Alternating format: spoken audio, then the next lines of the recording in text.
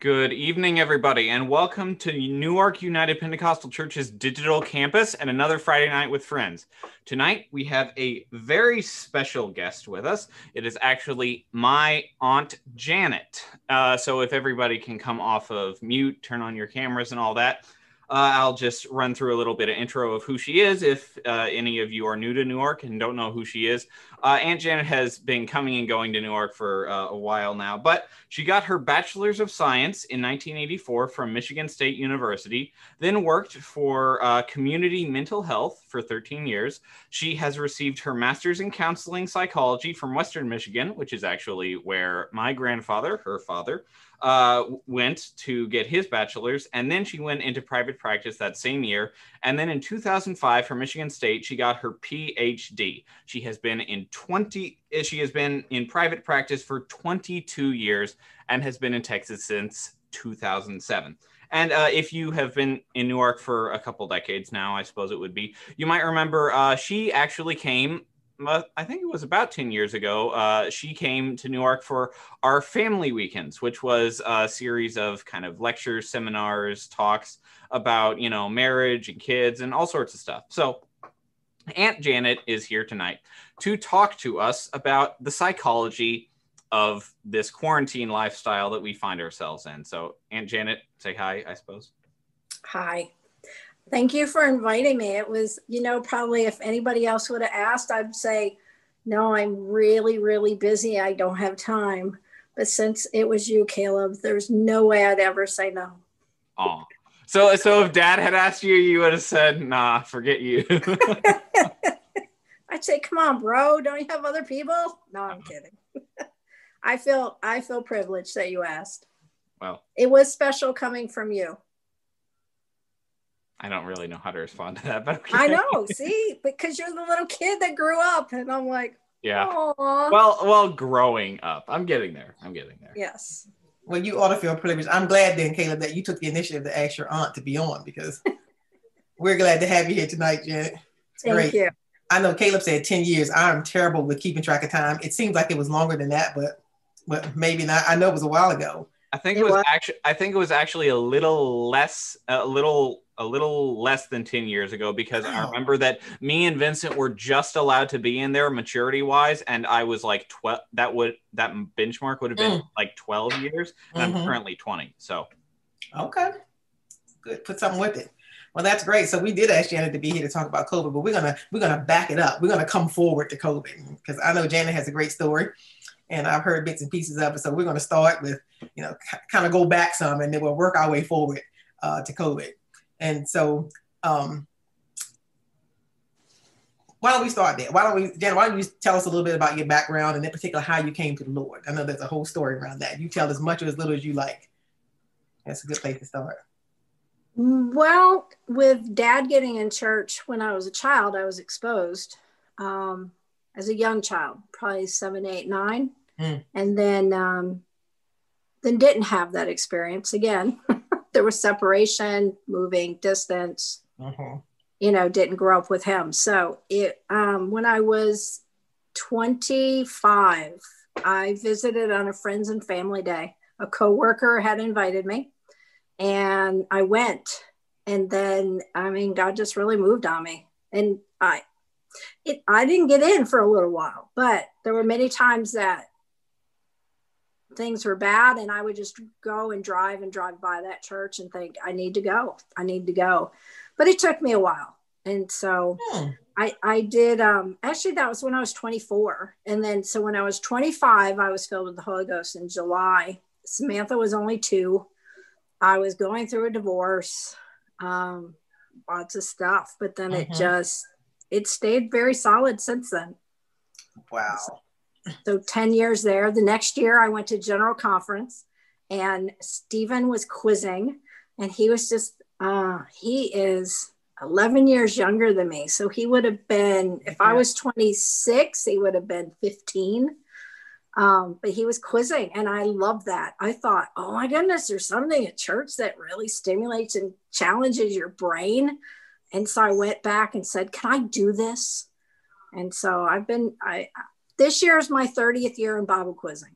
So I like 30? that more than like 22 years, 30 years. I had 2 years off. One year when I moved here, and another year, it wasn't even when I had Sarah. I still quizzed and coached. I mean, when I was pregnant, delivering, all that. But I had another year where my internship, when I was finishing that with my PhD, that I did not coach. But other than that, it's. So you hit the ground running, huh? Oh, yeah. Yeah. So you said the church. Now, I know a lot of people here don't know. We have lots of new members, which is a good thing. So not all don't know your backstory. So when you say you went to church, that was obviously in Michigan? Yes, in Grand Ledge. Yeah. So I was at that church 10 years. Then I switched. I was at the Lansing Church, Apostolic Bible Church, where my husband, we got together and been married almost 22 years now. So okay. All kind of lines up. And then was there 10 years. And then I moved here, and at 10 years, because I've been here 13, I kept saying, I only go to church, one church for 10 years. Then I got to switch. I haven't. I tease them going, 10 years, and you move on. I'm glad you haven't done that, Lil. No. And that's the miracle of my story, because I am a spontaneous all over the place person. So I always say that the fact that I've came to Newark and I'm here and I haven't moved, that is a miracle in and of itself, because I am all over the place normally. So yeah, now I'm just a creature of habit, I guess. Yeah. Well, so I can attest that's not completely true, but we're getting there. Okay, I'm gonna knock you out of your block over your little Brady Bunch square. That's right. Just kick me from the call. Yeah. So you mentioned coming into the church in Michigan, and not till you were 24, 25 years old. And right. When you came, what was that transition like for you? Like coming into the church, and I know every church has a different personality. Well, I thought y'all were crazy. Everybody else, I went as a child, but I don't remember all this. You are crazy. I observed for quite a while. It was like, but I kept observing, and it was genuine, and that was the big thing. It's just watching people and finding that genuine relationship with God, not perfection by any means, right? Because people are not that, but just genuine, and having that relationship and wanting to have that, and that it was real. And, as far as watching people get the Holy Ghost and watching that process. And because my opinion was that people that were religious, it was a crutch, and I was okay with them having that. It was a way for them to survive and get through life, and life is tough. And if you need to really, rely on this fictional God, then go for it. So that's kind of where I was coming from. Because at 9, like I said, going to church and then losing my dad as part of my life, it was, if there is a God and that's what God does, what do I need God for? And so my friends, when I told them I was going to church, they're all like, what? We didn't think you believed in God. They were just all shocked. And so it was a big transition. I was definitely in the world. And initially talking and stuff, it was hard because my language, trying to change that. I would start sentences and have to stop and go, next word, nope, next word, no, next word, to get a word that, wasn't crude or rude or, and so it was a huge process. And that I told people at church or at work when I had started going to church, I said, well, if I walk in here with a skirt, you're going to know. So, you're going to know that's it. So when I did, they're just like, and it was so cool to, like Caleb said, I worked at community mental health for 13 years. And probably 12 of those years was with a lady named Jean. And after I got in church, then Jean shared with me that she was raised Southern Baptist, had a lot of the same, basic standards, just kind of beliefs and stuff. And so she and I worked directly together with a team of clients, and she stopped cutting her hair and she started wearing skirts. And it was like, so that was us. That was our group. And isn't that something? It was very nice. I mean, it was Yeah. very respectful. So I didn't have that pushback like at work of, but Yeah. no, it was a process. Yeah. Definitely a process. I kept Yeah. learning.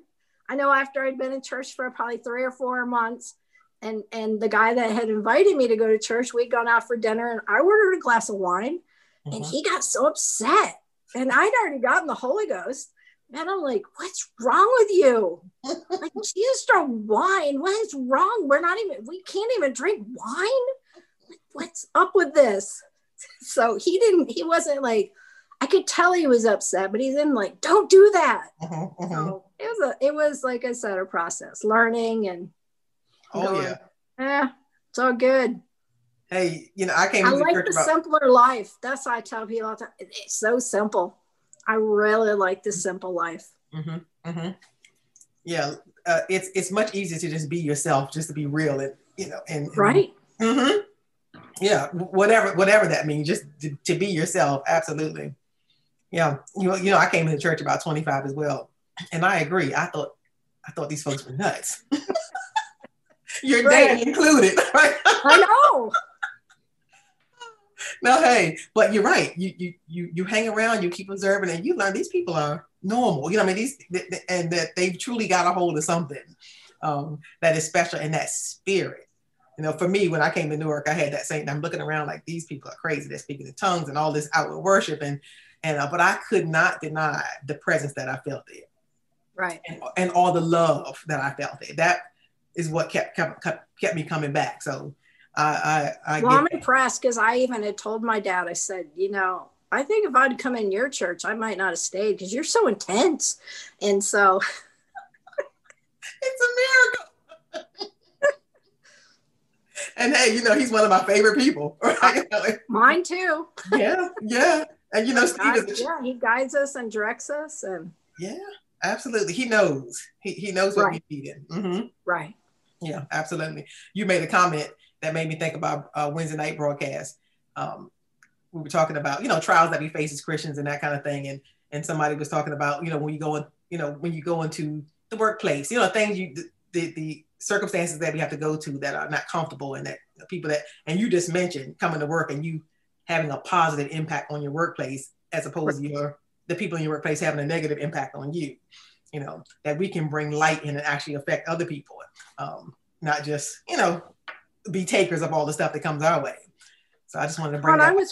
We were working with pretty profoundly developmentally disabled adults. And so there was these 2 ladies that I'm sure they were raised in church. They were African-American, and they were just, they talked the talk. But they came to me once, and I'd probably been going to church a couple years. But they, I was a clinician, and they were a lower level. But they came to me and they said that they thought one of our clients was demon possessed and wanted me to go pray with him.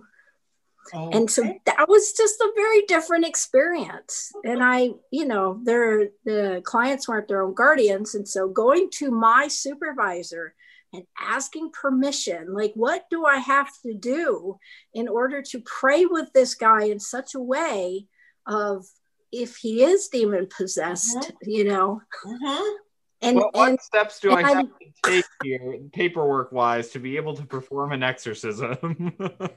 Which document is that? Right? But she didn't think I was crazy. That was the cool thing, is she was just very respectful and told me what to do and stuff. And which I'm like, yeah, I can't do all that. But because he had the courts were his guardians, and so I'd have to petition the courts, and I don't know that they would have been as understanding. But then I know my dad was visiting a couple weeks after that, and I'm like, hey Dad, we're just gonna wander into this other room and you can just pray without like putting hands on, but we're just gonna do it this way. And I still remember going and asking my supervisor, it's sitting there, and I was like wondering what her response was going to be. Well, at least you had the courage to go and do it, to even ask. Yeah, because Well, I do think it think takes that's courage. important. I have run into some clients where no, I would not call it exorcism, but I have definitely prayed, because there can be some crossover there of not knowing. We're gonna talk about that a little bit later. That's actually a very good point that I'm sure somebody on the broadcast will pose something like that as we get to the question and answer session. That's good. So you brought up your profession. You brought up the fact that you are let me say it correctly, a counseling psychologist. Right. Correct? So Jan and I were talking before the broadcast, and she made that clarification. So first of all, tell us how you got interested in the field of psychology. Like what led you in that direction, and what did you hope to do with that degree experience? Well, this isn't my answer isn't really deep. I had a really good psychology teacher in high school. And that's basically it. And I did 2 years of undergrad, and they made me pick a major. And I went, accounting, psychology. Easy pick. Accounting could be boring. Let's go with psychology. And that's what I did. Isn't that something? Now that you're actually in the field, do you feel like that's where God led you? Oh, definitely. Okay. Well, and that's where, in working at Kinney Mental Health, I grew up and I learned a whole lot. I had a lot of interaction when you're dealing with people that are functioning, at 6 months of age, 2 years of age, that are full adults.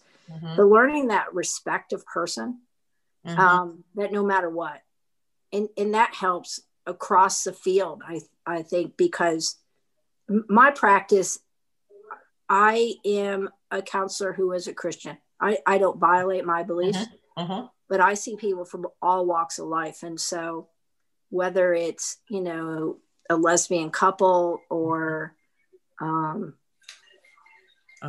anything, it's just, they could be Muslim, Jewish, atheist.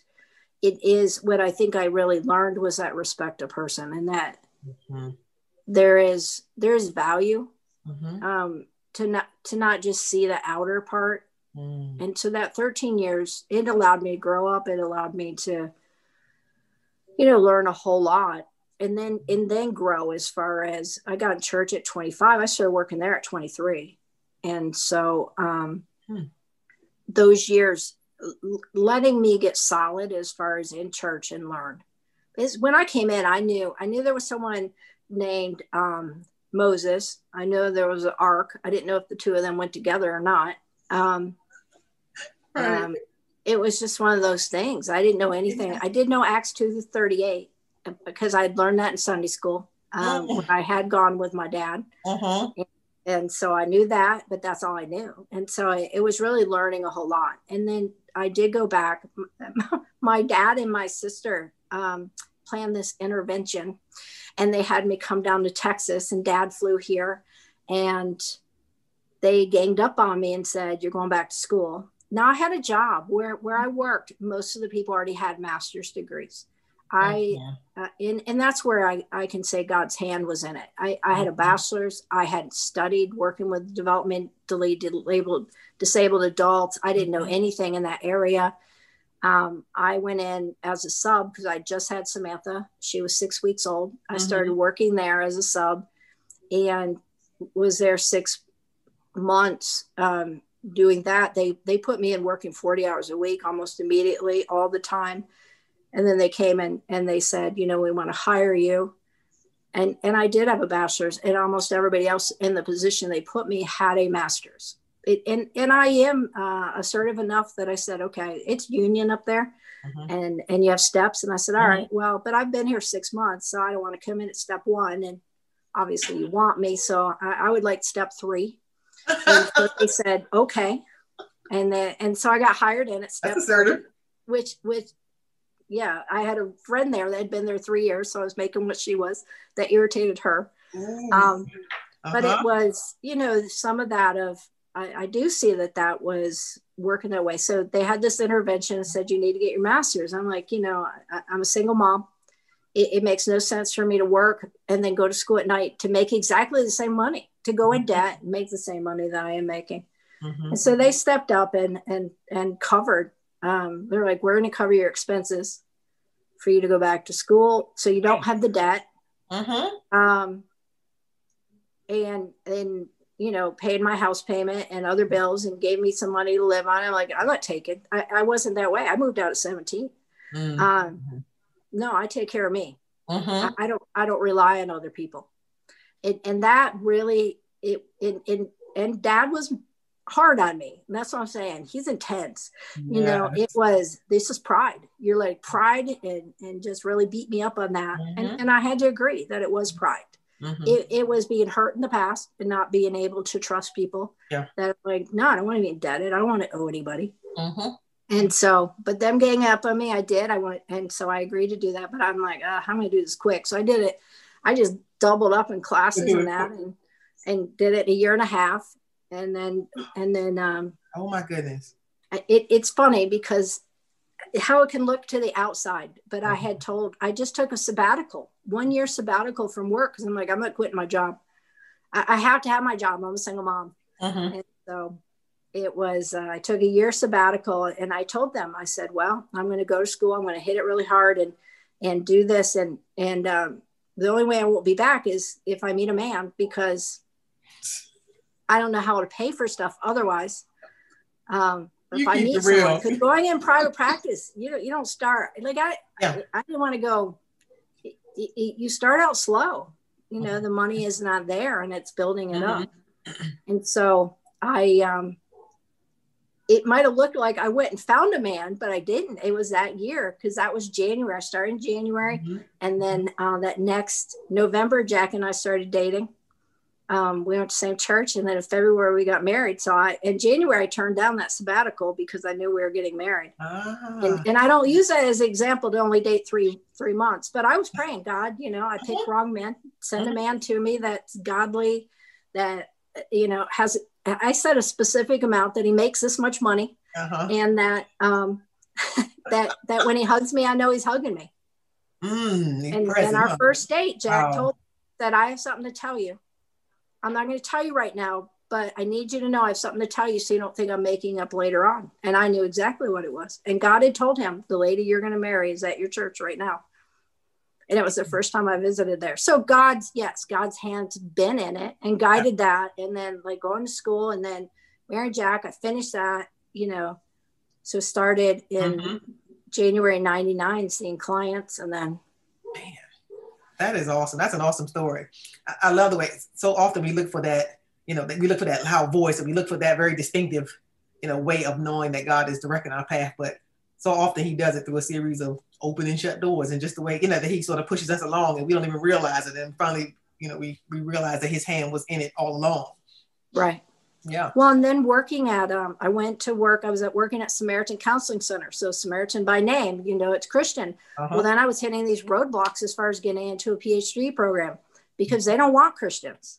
I mean, it's just, it's the idea that that we're bigoted, that we're closed-minded, that we reject people. And I did get into Michigan State, but I was working at Samaritan Counseling Center, and I found out that our the head of our board worked at Michigan State, and that he was the dean of students, I didn't even know what that meant. But I saw him there and I said, hey, you know, I'm applying. I'm trying to get into this program. I'm running into a lot of roadblocks. I'm getting shut down. I had gone to one interview where they only interviewed 20 people out of probably 200. And yet they asked me at the interview, why don't you go to a Christian university? You know, it was just, when I say roadblocks, it truly was roadblocks. And so I had asked him, hey, if there's anything you can do for me. And he's like, well, send me all your stuff. So I sent it to him. And so I got the interview for counseling psych. And when I went in, my direct interview was with him. Oh, wow. Yeah. So, yeah, there's just so much stuff. That's for order. God's hand has been all over this. Absolutely. And it was like I could just be me. He knew me. He'd been the one that interviewed me when I came to work at Samaritan. So.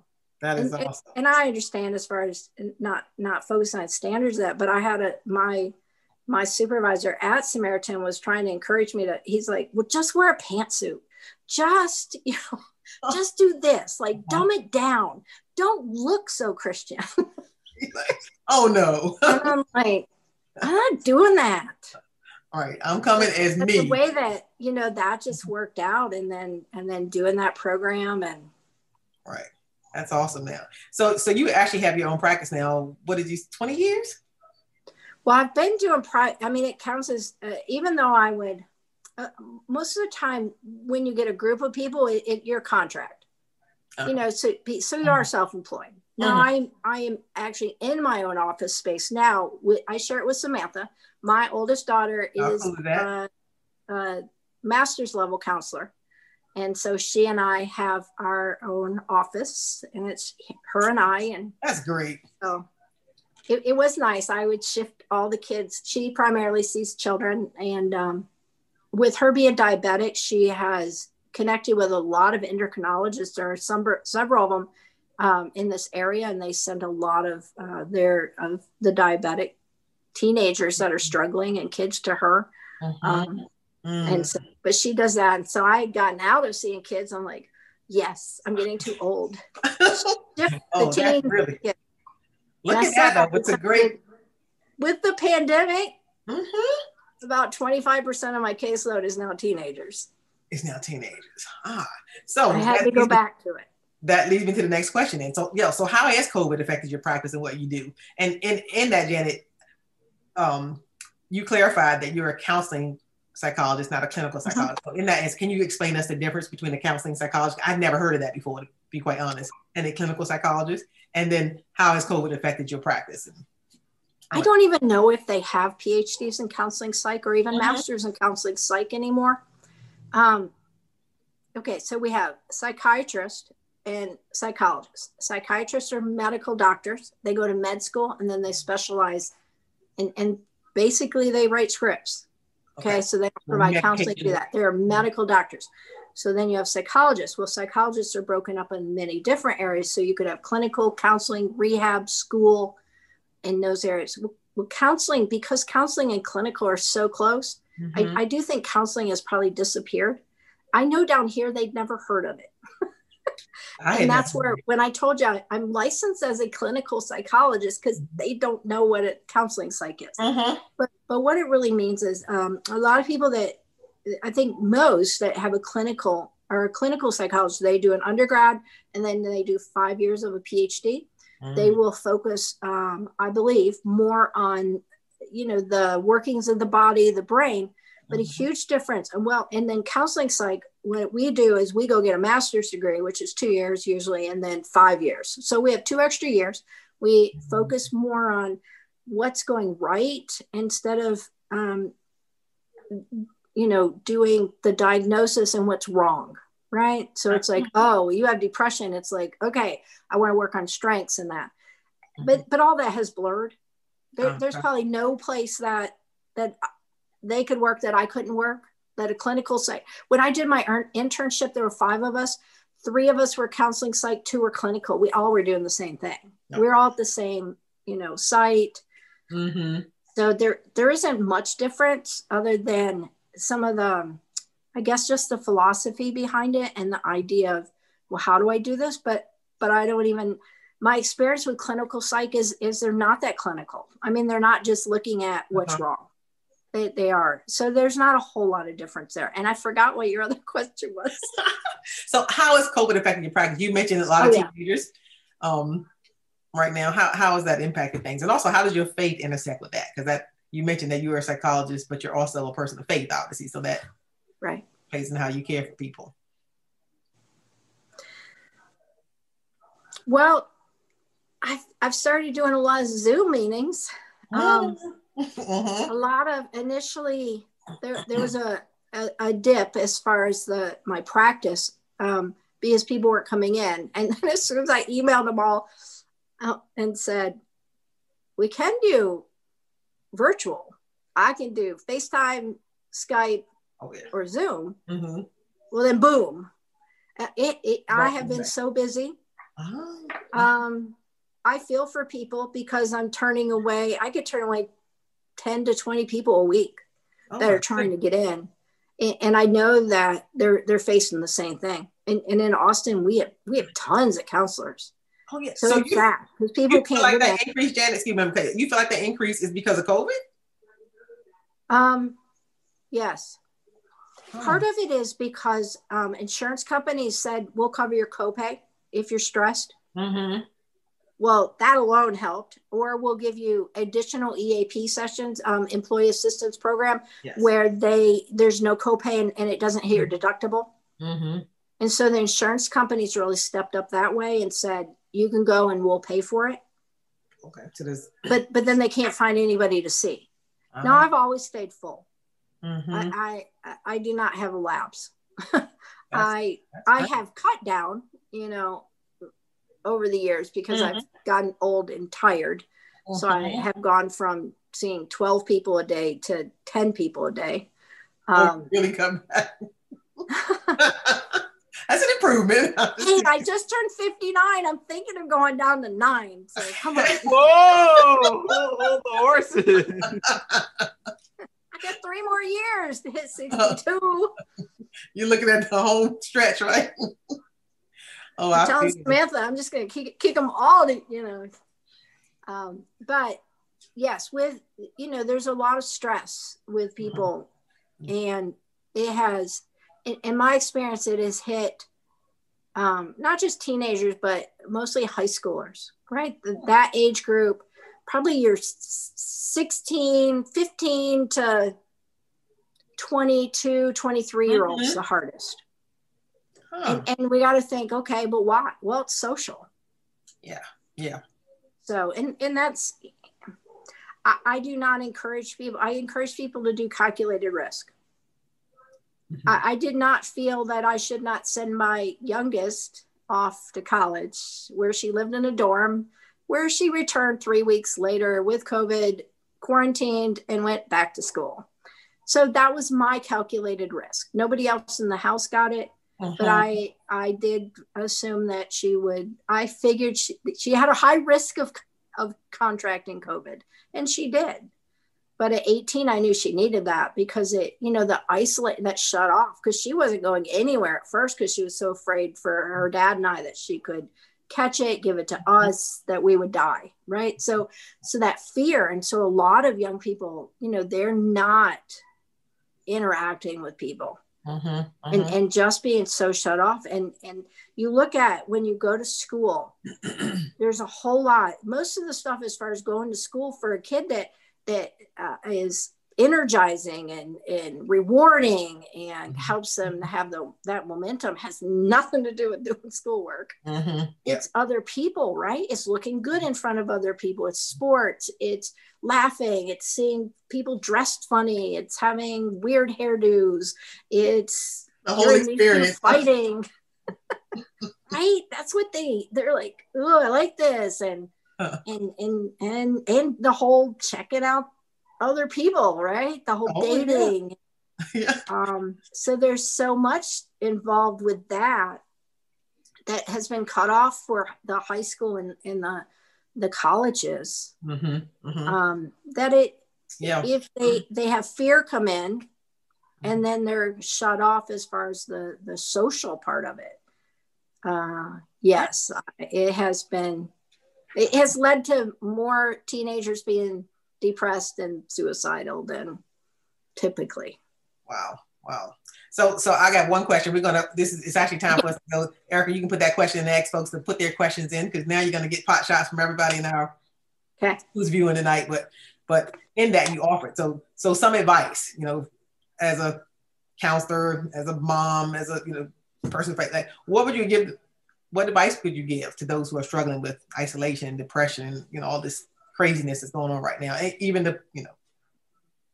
I'm not even gonna say the word, but all that's going on in this season. Right. Well, and across the board, not just during this time, but any times of high stress. So we can go back to 9/11, whatever, it's where we look at hardiness and resilience. And that's really looking at, psychological, spiritual, and physical hardiness and resilience. How how resilient am I? Can I snap back? Doesn't mean that you don't endure it, but can I bounce back? Can I adapt well to the adversity to change? Can I adapt to change? And that hardiness, a lot of that hardiness comes from, and people can Google this and look up the 3 C's, or just Google hardiness, but the 3 C's of psychological well-being. And you come up with commitment. Commitment leads to our values. What are our deep values? What are we holding on to? Because those don't change. So if I'm a person that believes in honesty and dignity, and I have a huge faith and believe in God, that doesn't change. If that's my core value, it doesn't matter what comes at me, that doesn't change, right? And so we hold on to that. And it's that commitment that, that we can invoke, that we can pull from it. And it doesn't matter what's happened to us. And so we have to get back. If you find that that's slipping, get back to that. Go back to your core values. What at the bottom line, I probably shouldn't say this, but initially I was like watching so many different sermons on Sundays. I thought it was so cool. I would speed sermon because, most of them were taped and I could go, oh yeah, I got that. And I could move forward and I could do a lot of sermons in a short period of time. So that was really cool.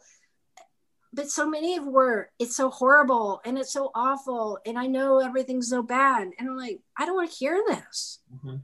It's really, you got to keep in perspective. There's nobody breaking in my house with a machete and hacking me up. Yeah. There's not, there's just, it's perspective. And even, I'm not blasting Trump. Trump is the one that publicly it's a war. It's not a war.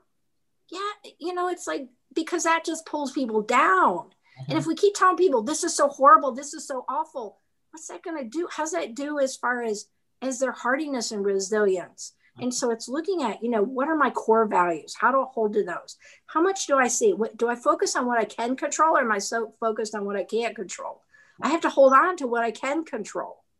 And if I go with that, I can tell you, my husband will tell you, there's some Saturdays I'm going crazy. I'm used to being busy. When we met and he wanted to marry me, I said, okay, I have 2 free weekends. You can have February the 12th, or you can have, I had one in July open. I'm a busy person. I like being involved. And that's how I live my life. Shutting me down, it's been hard as far as adapting, but it doesn't mean I haven't adapted. Right. It's that resilience and that what can I control? What can't I control? And then can I see this as a challenge? Not as a catastrophe. If we focus on the catastrophe, and I understand death. I have a client that came back because he lost his grandfather, 2 uncles, and his dad all within 6 weeks to COVID. So I'm not saying that it's not there's not a huge impact on some people. I'm not downplaying that, but can we see it as a challenge? What do I do? How do I stay encouraged? How do I keep doing this and going forward? And how much am I trusting God in this? He hasn't left us. No, he has not. That's and right. We still need to shine that light, not be going, I don't, it's like, I don't have to be challenged to maintain my hope. I have hope. I haven't lost hope. Yeah, through all seasons, right? Absolutely. Exactly. And it's and you're talking, and I'm sure our question thing is blowing up right now, right? As you're talking, right? I want to interrupt you. Erica, I'll even ask this question. Go ahead, Jan. Challenge, and then you have connection. The connection is the last C that's not usually on there. And what was that called again? The 3 C's of hardiness, or psychological hardiness, or psychological well-being. It'll come up for all those. It'll come up. Okay, I want to capture that. All right, you guys look that up. All right, Erica, and Caleb, whoever's giving me questions right here. All right, so I have a question that says, what are some strategies for families to maintain mental health during this crazy virtual and quarantine world we are living in? Find fun things to do. I know you guys live in, there's a lot of people here, but you guys get a lot of people there too. Yes, we do.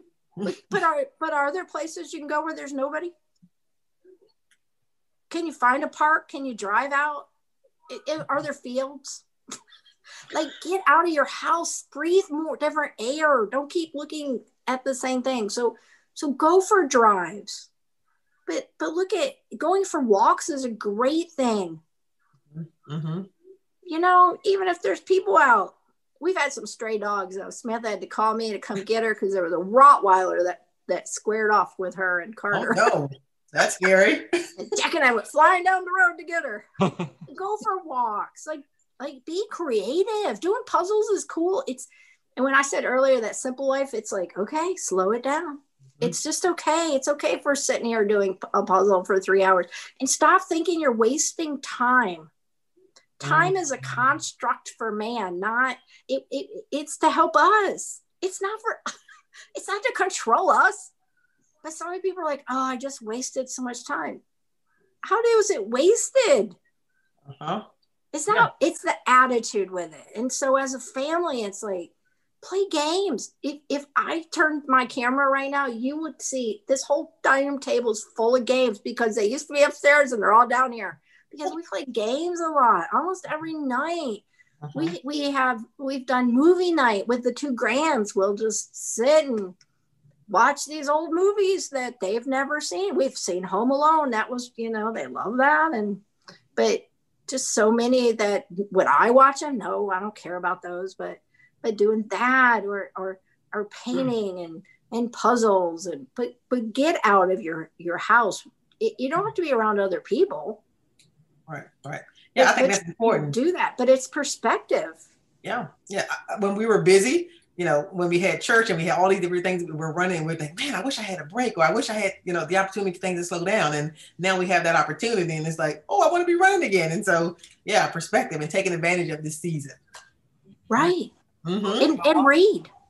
Yeah, a lot of it is also just due to our American habit of that whatever we're doing, it has to be contributing like to my economic well-being or something like that. But of course that you can do many things beyond that are not only enjoyable for yourself, but also productive. I know myself, I've been trying to read more about the things academically that I've found interesting from my last semester. I've been trying to practice the piano more. None of it is making me a cent of money, but and I wish I had something like that. But I can still be productive. I can still get something out of this time. You're investing in yourself. You're digging your own well. And that's the way that we. There we go. Mm-hmm. Yeah. Absolutely. Well, and we put some little baskets together because VBS was canceled. And so we always, Bible quizzing being we always do a store there. And so we had all this stuff. So we put all these little baskets together. We took the grandkids and we found out addresses of a lot of kids in our church. And then they would run up, put it on their doorstep, knock, and run and get in the car. And we drive away real fast. And my grandkids loved it. And those kids got, wow, we got this basket full of just trinkets, but still it was like, who did this? It's being creative. Charitable ding dong ditch. That's what I was trying to think of. Okay. Where it's nice things, right? That's right. What else we got, Erica? So this question is from Sister Bernice, and she said, well, hello, my old time quiz coach partner. Do you feel born again saints hide their emotions more than others, since we are sometimes labeled as always having it all together? I have no idea. Are you guys hiding it? I'm not hiding it because I truly am not in a panic. Mm-hmm. So I don't know. Erica, well, I guess you can't qualify that question, but I don't know whether Bernice meant during this particular time or just in general. But anyway. And I think it kind of means in general, because I guess people perceive Christians as having everything together, that we don't have emotions, maybe because we're always supposed to be a certain way or have a certain persona about ourselves. Like, I guess we're supposed to have. Are Christians hiding it because of their faith in God or to maintain that? Again, it comes back to what is the perception. I can't tell you that. I mean, when my dad called and said that a worker at where he lives had COVID, I cried a little when I got off the phone because I thought I might lose my dad and my stepmom. And that's sad. Absolutely. So I don't know if we hide it. I don't know that we need to hide it. Like, we can have emotion. It's more if you get to the place of hopelessness. I that would make me sad if people are there. There, like I said, there's deaths. There are people that are grieving. There are people that are having losses. Mm-hmm. But we maintain hope through that. Absolutely. Yeah. And that trust in God, right? Yeah. And I think that's part of our witness is being real, you know, and not putting on something facade. You know, just be real. People want something they can relate to. That's a connection point. And, well, and people that are, you know, physically, we know that if they get COVID, physically, it could take their life more so than if they're, you know, fit. There are fit people that it can too, but that's where, if you have that physical hardiness, it's a little different. I have a friend whose husband's been battling cancer 3.5 years, so I don't see her. Right. You know. Right. Okay. Any other questions in the queue? Yes. How can we build resilience? This is from Sister Ruth. She says, I feel that certain temperaments are better than others. Well, and it's not really a personality trait. It really is looking at, you know, can you challenge some of the ideas that you have? And it's not just being, you know, Pollyanna where everything's rosy. But if I look at it, one example that if you go and read, you know, you will find it'll be like, okay, you're on the Titanic. What do? Do you pitch in and start helping out? Do you sit in the corner and cry? Do you start screaming? What do you do? No, I don't think I mean, yes, this is a challenge. It's a huge challenge for us. So on building that resilience is questioning that attitude of, wait a minute, you know, how do I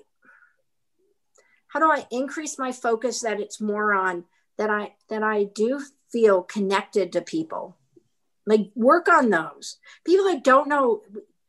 Guess what this would have been like if it was in the 60s or the 70s. Mm-hmm. Now my grandson's tease me that I grew up where there was no cars, but he actually believed that. Like, no, but we did not have computers, right? We didn't have cell phones. Mm-hmm. This would be really hard, but we have technology. Oh yeah. I can call and talk to my dad anytime I want. Yeah, we're on Zoom like we are right now. Working. Right. Mm-hmm. And so maintain the connection. We played a game with last Saturday online. It was Sarah, who was in Missouri, Megan, my niece, who's in California, my sister and her husband, who are in South Austin, me and Samantha, who are in North Austin. And we played online. And it was fun. We played a game for a couple of hours. It was this code names game. So it's how do you change but we've played categories that way. We've played other games. Yeah. So it's an amazing time we live in. Don't let go of people. Okay. Now, the big thing is, as adults, our friends, and even, you know, young adults, friends are friends of convenience. It's who I see, right? I work with them. I see them at church. Mm-hmm. I'm in this committee. We do Bible quizzing together. And yes, Bernice, I miss you. And it's like that kind of thing. And so we don't have friends of convenience right now because we're not going anywhere. We're not doing those things. So what we have to do is actually put effort into it. And that's a little harder because we're not having those friends of convenience, those convenient connections. Mm-hmm. It's a good way of putting that. What else we got? Caleb, you got anything up there? Yeah. I have two.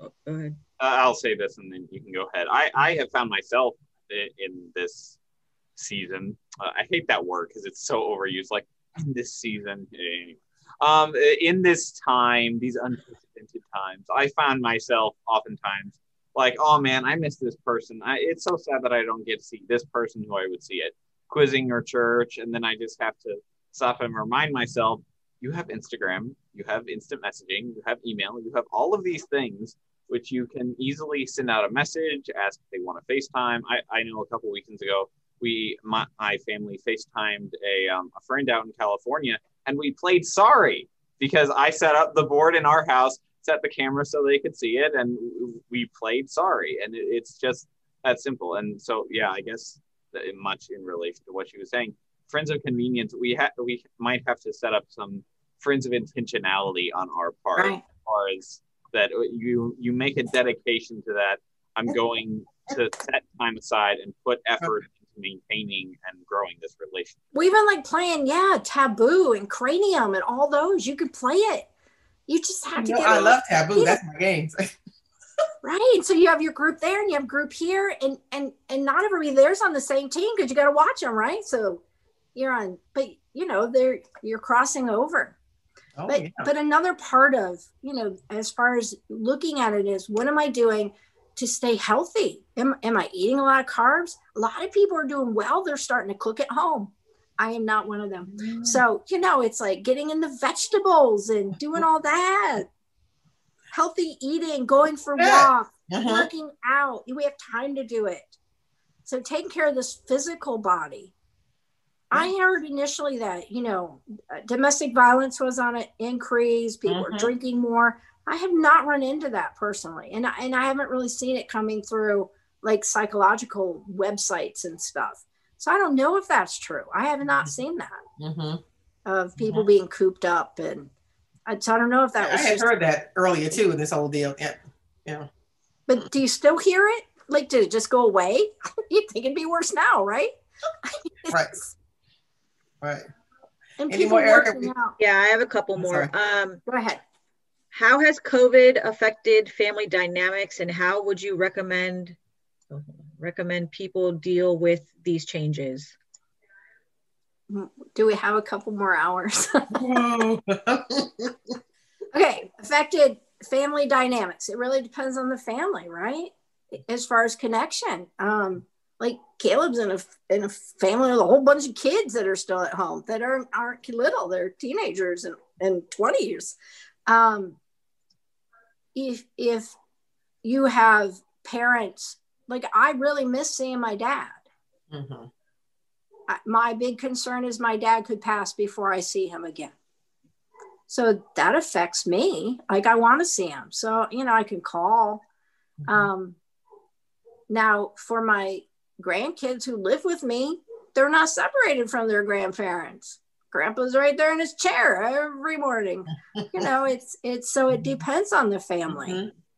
For some, it's hard because especially with health issues, when you have that separation, not seeing someone, not holding them, I would not do well if Samantha and my grandkids lived somewhere else. I mean, I would greatly miss them. So there's so many different components that it's hard to really say how has it affected them.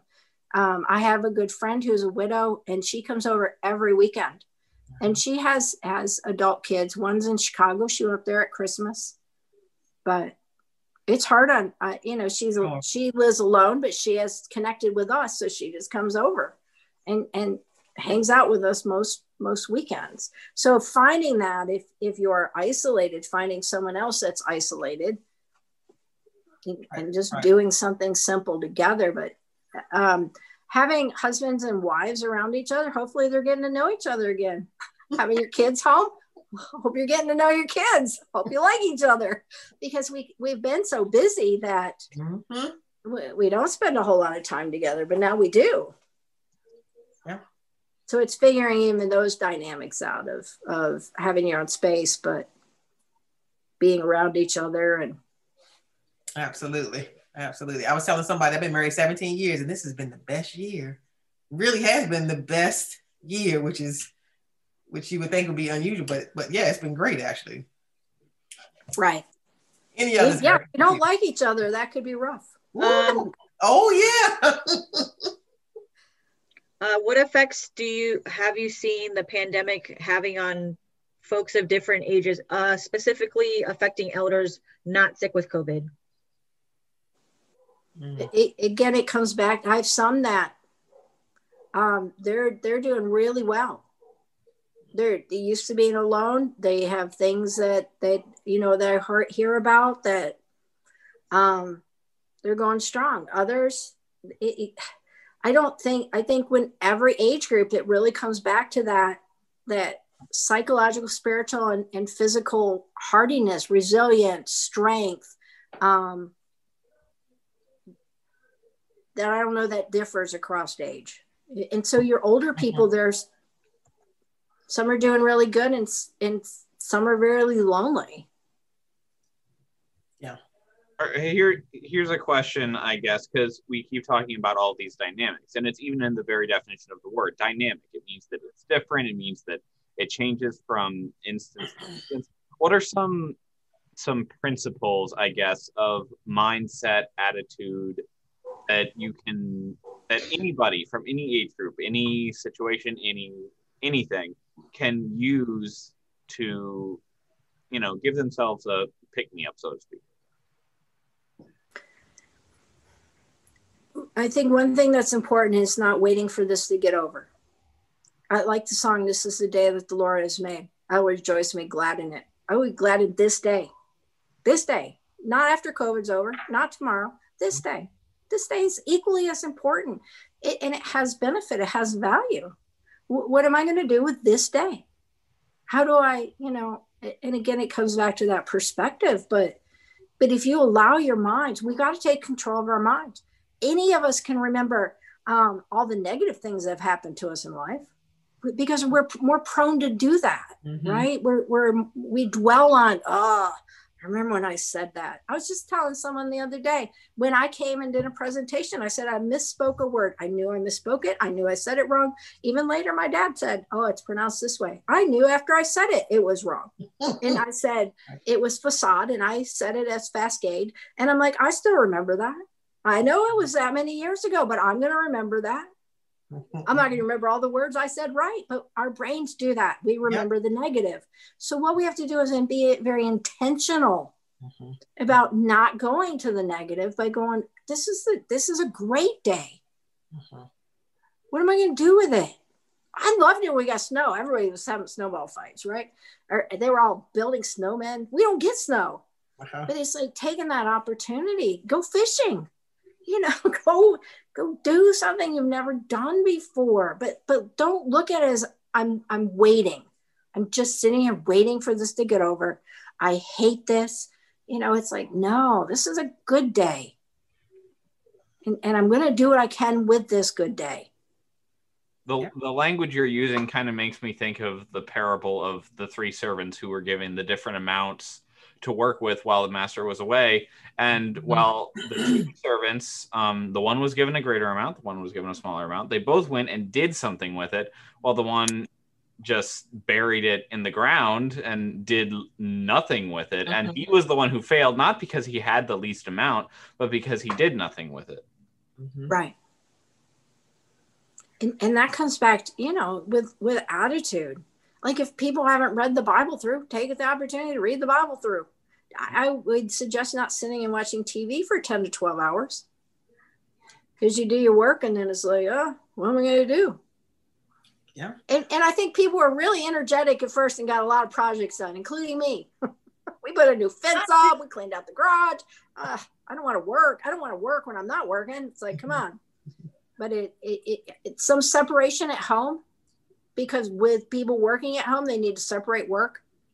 There's got to be a time you start and a time you stop. I just encouraged a college student to do the same with her classes because she has no motivation. You know, she's just like, ugh, and she's not seeing hardly anybody. She has one roommate, but she has an older mom. And so in order to see her mom, they don't want her around people.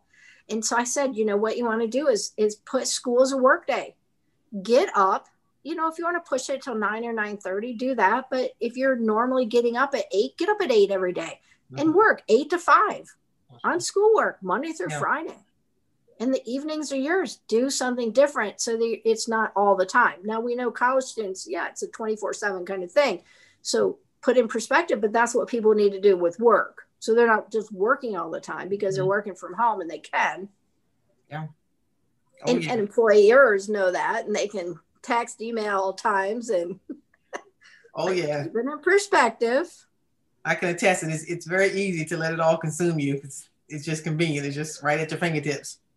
Well, and I think we've gotten really bad about letting other people entertain us and fill our time and build our schedule for us. And I'm all for that. Like, we have church and we have this, we have that, we have soccer, we have Girl Scouts, Boy Scout. I know it's all this, and we run and run, and right now it's not. And we're going, I don't know what to do. How do I make my own schedule? And so I think we're learning. Absolutely. But you take that as a challenge to learn, not like, this is horrible, it's awful, I don't know what to do. Okay, well, be creative. Google it. We have the internet. Yes, your brother likes to say that. I'm right at the end of the baby boomers, but I can still say Google it. Go ahead, Caleb. What are you supposed to say back? Oh, that's hilarious. And yeah, Steve is the king of Google it. He says that too, even about biblical stuff, which is kind of funny. Like, just Google it. There's so much at our fingertips right now. That's true. Right. It really is so perplexing when even a younger member of the family, like Cassandra, will come to me about, what is this thing, or how do you do that? Sorry, Cassandra, for calling you out on the public broadcast, and I'll just be like, you have an entire internet browser. You have millions of resources at your fingertips like that. Don't ask dumb old me. All right. So we're coming up on the 8 o'clock hour. Erica, are there any questions that we haven't covered already in our queue? No, I think she answered them just by talking. So, well, that's all right. That's like good. Talking, but it's like, watch your thinking, to engage it. You wouldn't go out and eat dirt. Like, don't let your brain be just in the mud. Like, come on, watch what you are thinking and where you're letting those thoughts go, and maintain that hopefulness. And this is a huge experience for us to learn from, just to learn about ourselves and our family. And poor Jack, he's had to play so many games. He hates games. I said, you knew me when you married me. Come on, play games with me. Come on, play. I don't know Uncle Jack very well, but I do know him enough to know that if you're playing that many board games, yeah, he's probably fed up with games by this point.